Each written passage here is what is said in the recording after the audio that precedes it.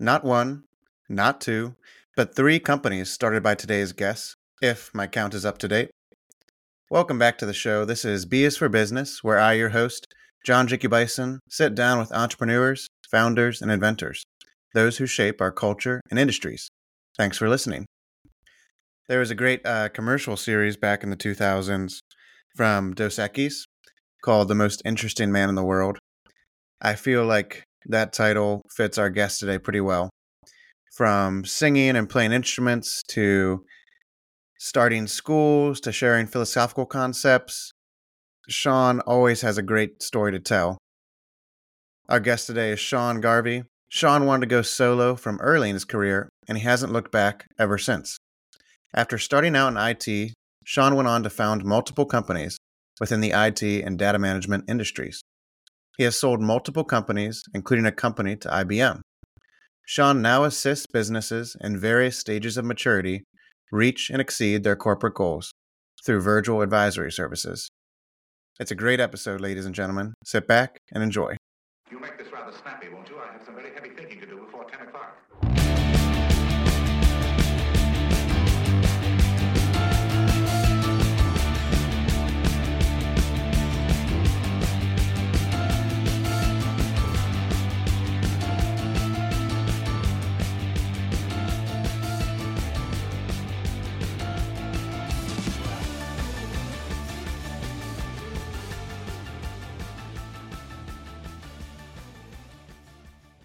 Welcome, Sean Garvey. So you went from graduating from a small liberal arts school, we share the same alma mater, to being in the highly technical realm of IT and data management, which are seemingly at opposition to each other in discipline. How did you make that transition, and what went into that? Well, a lot of luck, a lot of right time, right place, meeting good people and taking advantage of opportunities that happen to come my way. My classmate and good friend Steve O'Keefe and I got a job in the pre-dot-com world, so early 90s. And we were doing something very mundane, like editing electronic documents and comparing them to their paper version to make sure they were correct. And I think we were getting paid the princely sum of $10 an hour or 24,000 a year or something. And they noticed that we could think. I don't know how they did that. I think we came up with some way to make it faster or something.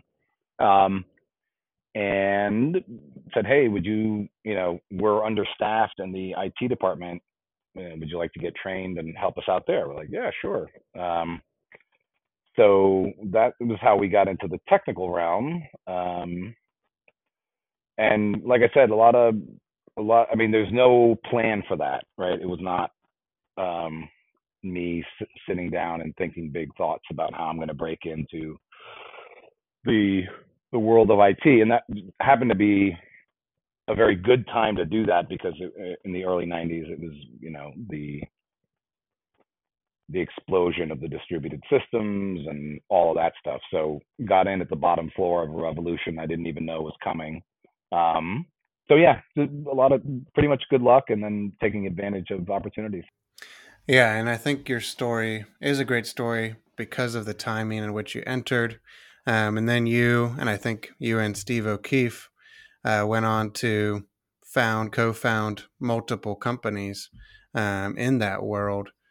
Did you ever foresee yourself as an eventual business owner, or do you think that kind of happened with the progression of things? Yeah. So I started my first company the later 90s, so 97, I think, right when I was getting married. And all I knew at that point was that I thought I wanted to work for myself because I have a pretty pronounced problem with authority and always have. So I was like, oh, I'd be a great boss. And I was just dumb enough to think I could do it. And I wasn't wrong. I was dumb enough to think I could do it, but I had no idea what doing it meant. I think the wisest thing, the best assessment I made of the situation was it was a great time to take that risk because I was in a spot where, even if I failed spectacularly, I could get a job the next day. So I was not stepping out into this incredible, risky situation. Sorry about the dog. My I was pretty safe, and I had a wife who was raised by an entrepreneur herself, and was like, yeah, now's the time to do it. We don't have kids, like, why don't you give it a shot? But other than that, I really had no idea what I was doing. And probably that was to the good, because if I had known, I may not have done it. You know what I mean? So sometimes ignorance plays to your advantage. Like most things in life, because I was dumb enough to try it, I was lucky enough to be able to learn, right? So I made a lot of mistakes, almost all of them, as far as I can tell, about what not to do. Just, I didn't think about the exit. I didn't think about operating agreements. I didn't think about what happens when everyone's mind changes. I just didn't think about a lot of stuff. So luckily, I got through that without anybody getting hurt. Made a little money, but at that point had the bug. I was like, ooh, I think I do like this, and I think I do want to do this, and now I want to do it right. So that was my first company. It was only lasted 2.5 years, but it looks great on the resume because I sold right before the crash of the .com bubble, so I look like a genius. But again, that was all just lucky timing. And I sold in a way that I could keep all the clients. I sold to a client. I sold the company to eBay, which was one of the only companies that made it out of the .com disaster, and is still around, them and Amazon. And a lot of people got to go and have a great career at eBay. I got to stay, keep the employees who didn't want to go, and the clients that I developed, and start fresh. And that's when Steve and I started the second company, because he was becoming available, and that was fun. That started in early 2000, I think. You sold your first company, and then you and Steve started then another company. What do you think was sort of the secret sauce in both of those companies that made it attractive to buyers? Well, like I said, for the first company, I had no idea other than I wanted to work for myself. Mm-hmm. I didn't think about an exit. I didn't think about what was attractive. In the second company, we were far more deliberate, because I had learned a lot about what not to do. So we did think about those things. And I think the key with the second company, Novus, was we had just lived through a .com bubble bursting. So we wanted to make sure that we were building a company that would be truly valuable. I don't know, you're far too young to know anything about the .coms, but back then, if you could fog a mirror and hang a cool looking sign, you could raise tons of money, like just overnight, right? Whatever you wanted to call it, right? Pavement.com. Okay, sounds great. Here's $300 million. But a lot of investor wealth was wasted because there were just paper tigers chasing this kind of fantastic multiple about the .com, right? So it didn't really matter what you did. So anyway, coming out of that, we were like, we want to be debt free. We want to be truly valuable. We want to build a company that is awesome to work for and that never has to sell. That was one big thing. We never wanted to be in a position where we had to sell. And that could happen if you design your company. If you build it to sell, you can end up in a position where you have to sell and you don't want to. Anyway, that's another story. And we just had a certain ethos about like the way we wanted it to be structured. So early on, we were like, we want everyone that works here to have some sort of ownership stake, whether you were answering the phones or whatever. We want, so we had an, options pool, and if you signed on, you were, you were part of the gang, the team, whatever. So we had this kind of like, everyone's in for a penny, in for a pound, and we want to grow, and we want you to grow with us. That, I think, was very attractive as far as attracting talent, like people to come on board. And that's a big part of any business, right? You want to make it as exciting for them as it is for you. And then two, we were very deliberate about the space we were going to inhabit. We were going to do enterprise, what's called nowadays big data, but it was kind of before those days. It was enterprise storage back then. Mm-hmm. So we wanted to be a mile deep and an inch wide, not a mile wide, right? Right. And that helped us build a lot of expertise. We kind of became, our tagline was, we were the expert. So that helped us differentiate quite a bit. And then I think the last thing that really helped turn the corner for us on the sale, as far as attracting to the buyer who ultimately bought us, was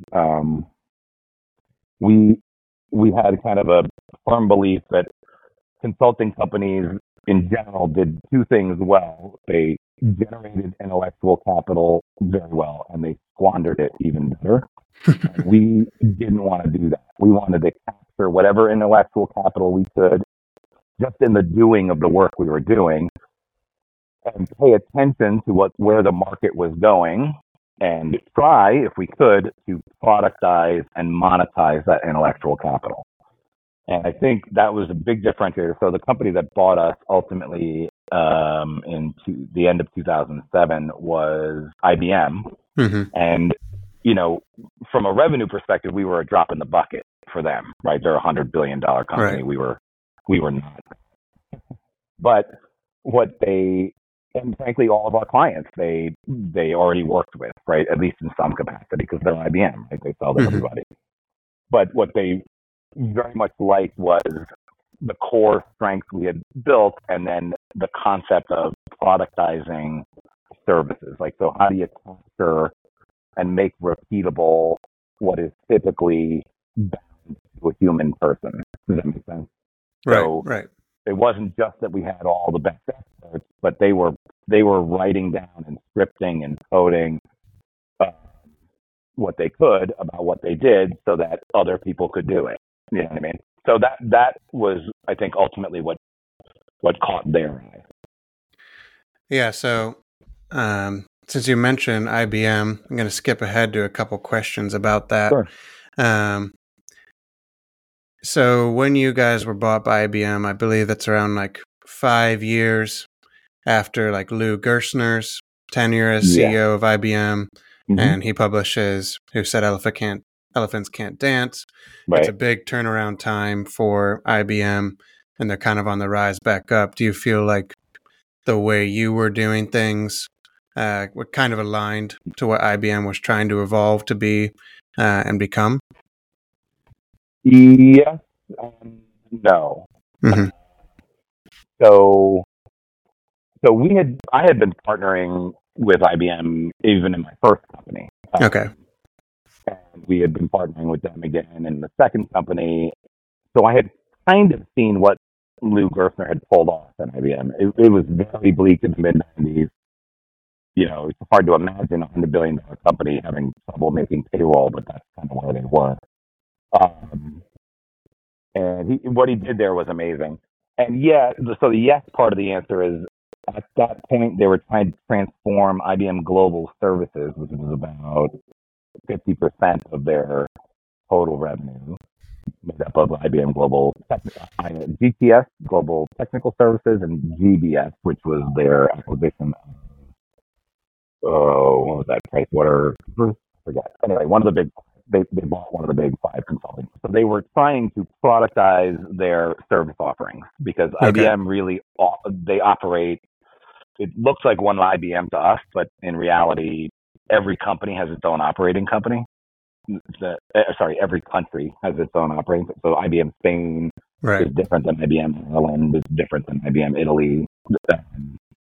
And they had all this service product proliferation everywhere. Right? And nobody did anything the same way. There was no way to do quality control. There was no way to do scale. They were entirely dependent on staff. They had no visibility into profitability of the offerings, no way to move it. If they got a good one, say in IBM Italy, the chances were if it could fit in another country, they couldn't figure out how to make it fit. Does that make sense? So Right. it was all just custom all the way down, and they were trying to fix that. So in that sense, it was very fortuitous because that's a big part of what we were doing. We Yeah, you also guys were trying to represented. capture the Yeah, intellectual property of what you were doing. And that went into yeah, a patent, right? yeah. We did get a process patent. Yep, Okay. on one of our offerings. So that did intersect. You know, and I don't know how much trouble you want to get into, but I think Lou. Sometimes the cure ends up being worse than the disease. So what Gerstner did was he brought order to IBM, and they sorely needed it, right? No doubt. But by the time they were shopping around to mid 2000s, 10 years later, right? They were buying a ton of companies. Basically, their route to growth was we are going to acquire our way to growth. And they kept buying and buying and buying. Like every division was buying. And we were one of those acquisitions, but they still couldn't grow. Like they just couldn't grow. And when I tell you that they had a very, very thorough acquisition process, just believe me, it was unbelievable. I'm pretty sure the due diligence team at IBM was larger than my entire company. Like it was just, and this was for a relatively, for their, in their world, a relatively small acquisition. So anyway, what I ended up learning when we got inside was that IBM had essentially put the accountants and the lawyers in charge. So there was no possibility of there were no they had, how do I say this? They had successfully changed the pH balance within IBM to make innovation possible.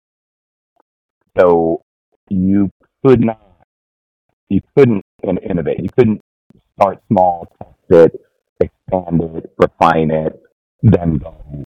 Like if you weren't big right out of the box with your service, you didn't get any buy-in because nobody thought they were going to make their numbers. So that incented you to make your offering more expensive because then it would get the attention of the sellers. But then by that point, the market wouldn't touch it because the money was just there.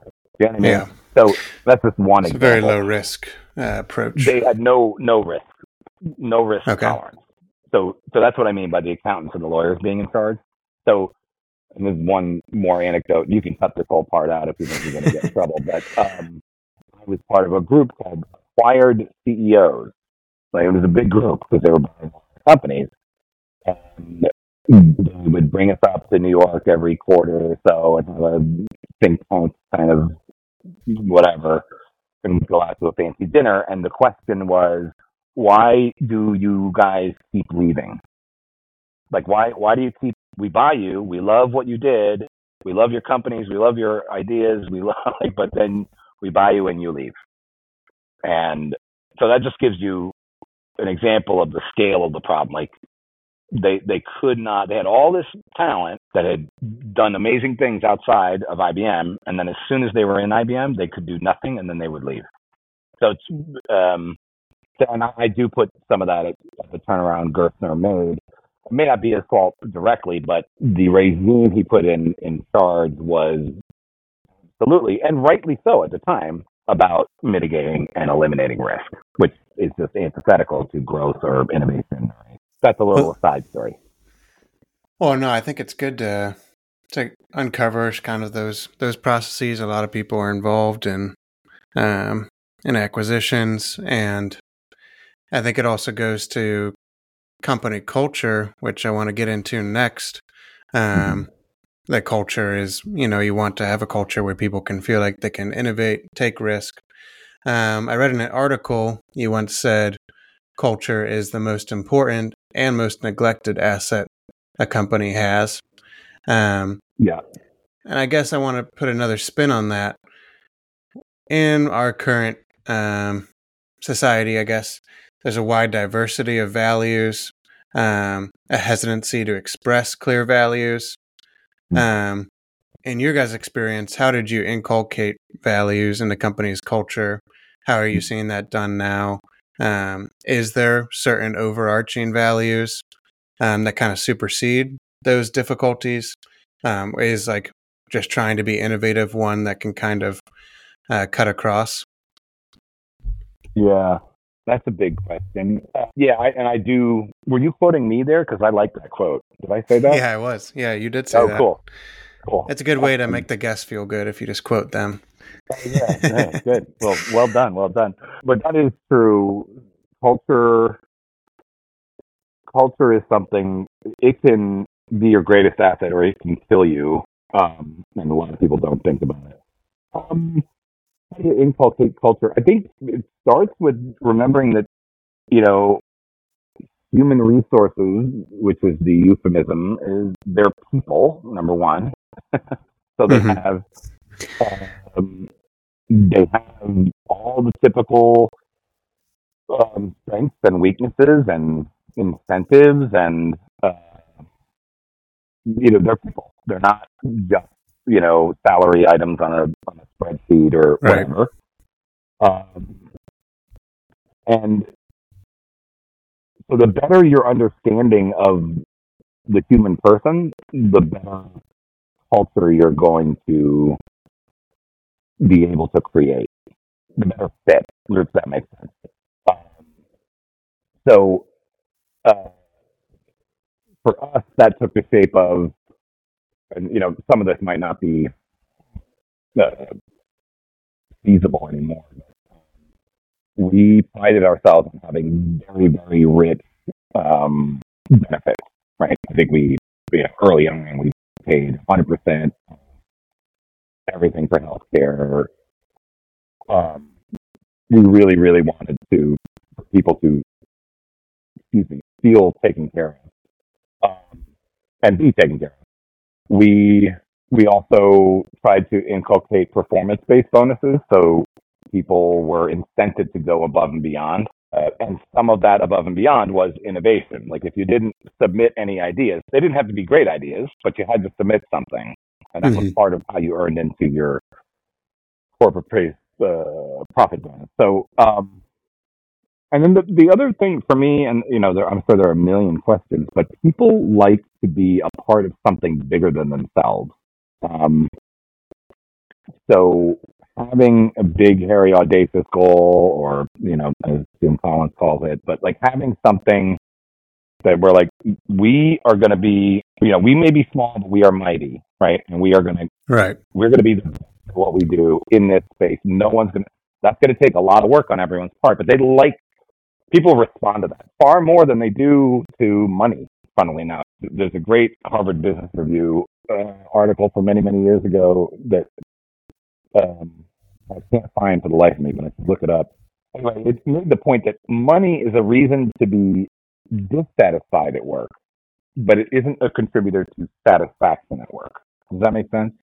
Yeah, that's an interesting distinction. So if you're not getting paid enough or you don't feel valued, you're going to gripe about the money. But at some point, the money isn't the point. Like you want to be doing something that's bigger beyond yourself, whether it's helping your peers or your other departments or the company at large or something. You got to have something meaningful to do.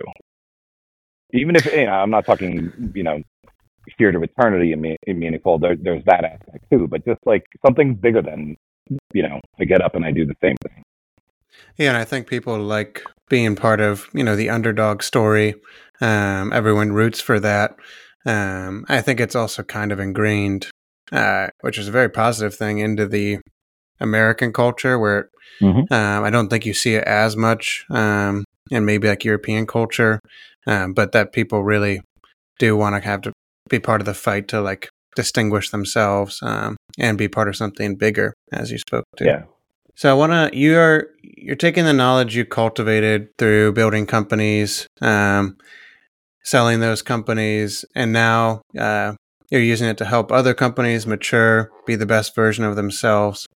What do you feel like you are providing that's maybe differentiated from other kind of strategic consultants and advisors in the market? I don't know if I'm able to differentiate myself entirely, but maybe that's because I just don't know a lot of what people do versus what they say they do. Right. What I try to provide, which is a good distinction, by the way. There might be a lot of people who say they provide a certain thing in the market, and part of that differentiation might be actually providing that. So I'll give that to you. There's always a nice gap between the marketecture and the architecture. What I try to focus on is the raw material, of what I provide is, let me just sum it up. It's just what not to do, which is the most valuable information in the world. So, so helping people not make mistakes, or helping them avoid mistakes because they don't have to be made, is really the root of what I try to get across to people, or the most basic. The other thing I think that makes a good consultant or an effective consultant is helping the person, the founder, express what they ultimately want to achieve. And that may sound weird, but a lot of people, especially people with a bias toward action and activity, oftentimes they don't take the time to step back and be like, okay, where do I want this thing to go? And why do I want it to go there? And what do I want it to look like when it's there? You know what I mean? What does life look like when I'm done, when I succeed?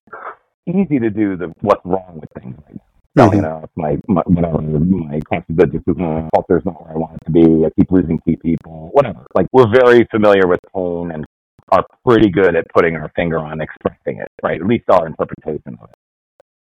But we very rarely then couple it with, okay, well, what would that be if you had a magic wand? What would it look like, right? What would that be comprised of? And then helping them break down kind of a step by step. Okay, if you want to build Rome, or if you want to whatever you want to do, and given where you are today, these are the steps you should take, and this is the order in which you should try to take them. Some of that might be more research. Some of that might be modeling different things. Some of them might be, it depends, right? Obviously, there's almost infinite number of things. And the reason that the order of steps is important is because ultimately, consultants can't save you. That's one of the reasons why we picked Virgil Advisory as a company name currently, because Virgil can only get them, tour hell and get them through purgatory. But it's up to, there's another, you have to get yourself to heaven, right? So,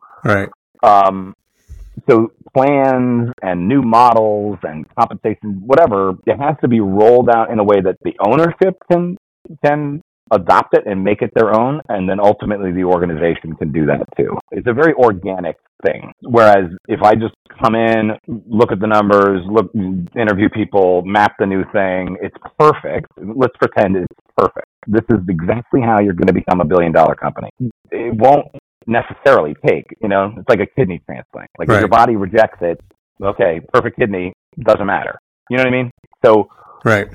And then also having the flexibility to be as light touch or as heavily involved as they need. You know what I mean? I think a lot of the larger firms don't have that luxury. Right? They have a way of engaging. You must engage this way, or they can't take you on as a client. So because I'm fairly independent, I can be as light touch or as heavily involved as the situation and the client would like. Yeah, so I coach rugby, and I think I often say to the players that I'll give you the structure in which to be successful, but ultimately they have to be creative within that structure, and it's up to them to flourish within that structure. I think that has some nice ties to what you're saying in terms of what you can do for the end client. So going to move on to a quick segment, and then we'll get to our final question. I call this segment "Quote on a Quote." I'm going to give you a quote, and then you just kind of give me your thoughts on it. So the quote is from Ludwig von Mises. In a game, there are winners and losers, but a business deal is always advantageous for both parties. Yeah. That is very true. Most people think of business deals as a zero-sum game, and that is, I think, probably the cause of not only a lot of dissatisfaction, but also ironically, a lot of dissatisfaction even when it's a good deal. Do you know what I mean? Like Right. You can be, misery is a choice. Like, so if you think that 100% is your fair share, or you think that people should pay you for something that isn't there yet, but you know in your brain it's going to be there someday if somebody pays you a lot of money, then you're never going to be happy with no matter what happens. But that's a choice. You make that choice. So yeah, they should be mutually beneficial. But a lot of that is the mindset, right? You gotta see it that way. So good old Ludwig, he's the man. So to get to our final question, yeah, for a person who believes they have a vision for a compelling company or product, what would your advice for them for the first step they can take? Oh wow, research. Talk to everyone you know that is smart or you think is smart, and just stay teachable. Like, it's probably a good idea.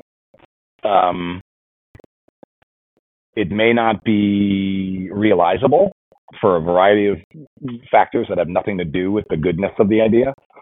But you want to know that as soon as possible. And one key thing to think about is, okay, I have this idea for a product or a service or whatever that needs the company to make it real. Who is going to buy it and how? A lot of people don't think about that when they're thinking of a really neat product. Like how, and I don't mean are they going to pay in cash or swipe their credit card. I mean, who's the market and how do they buy? And it often determines a ton about what the product ends up looking like. And knowing that sooner, what you don't want to do is put a ton of R&D, even if it's your own time, and then find out that you have, you've bottled ambrosia, but you can't. Yeah, but the first one's way more important. Just keep noodling and keep talking. Keep thinking about it. Because essentially an idea for a company or a product is a hypothesis, and you want to test that hypothesis as thoroughly as possible. You want to avoid smoking your own crack. You want every mean, curmudgeonly old dude like me to tell you, 5 ways it can't happen, so that you can figure out how it can. Right. So when you talk to people, don't expect, if you go in thinking like, boy, I can't wait till this old smart guy tells me how smart I am. Like you want him to tell you how stupid you are. That's what you want. Well, I think that's great advice, but you want them to tell you what you haven't thought of. That's a better way nicer way to put it. Well, it helps sharpen the idea and the vision. Yeah. You don't want someone to give it the big thumbs up. It's not very actionable. So I think that's great advice. And I really want to thank you for coming on the show and sharing kind of your experience. It's a great history to kind of learn about, and a great era for people who are entering the market today, learning about the beginning of a lot of the businesses we see flourishing now, and how those came to be. Thank you so much. You're very welcome. Thanks for asking me on. Thanks for listening to B is for Business. If you enjoyed today's episode, consider sharing it with a friend and giving us a rating on wherever you're listening. To connect with us, like and share on Instagram at B is for Business Show, or LinkedIn or Facebook at B is for Business. Have a great Monday, everyone.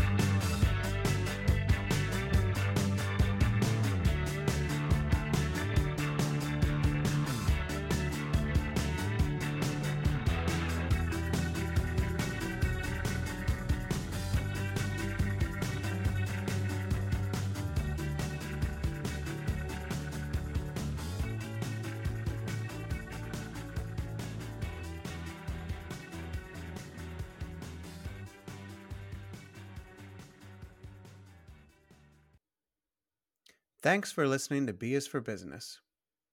Intro music is by The Revolution. Outro music is by Reveal.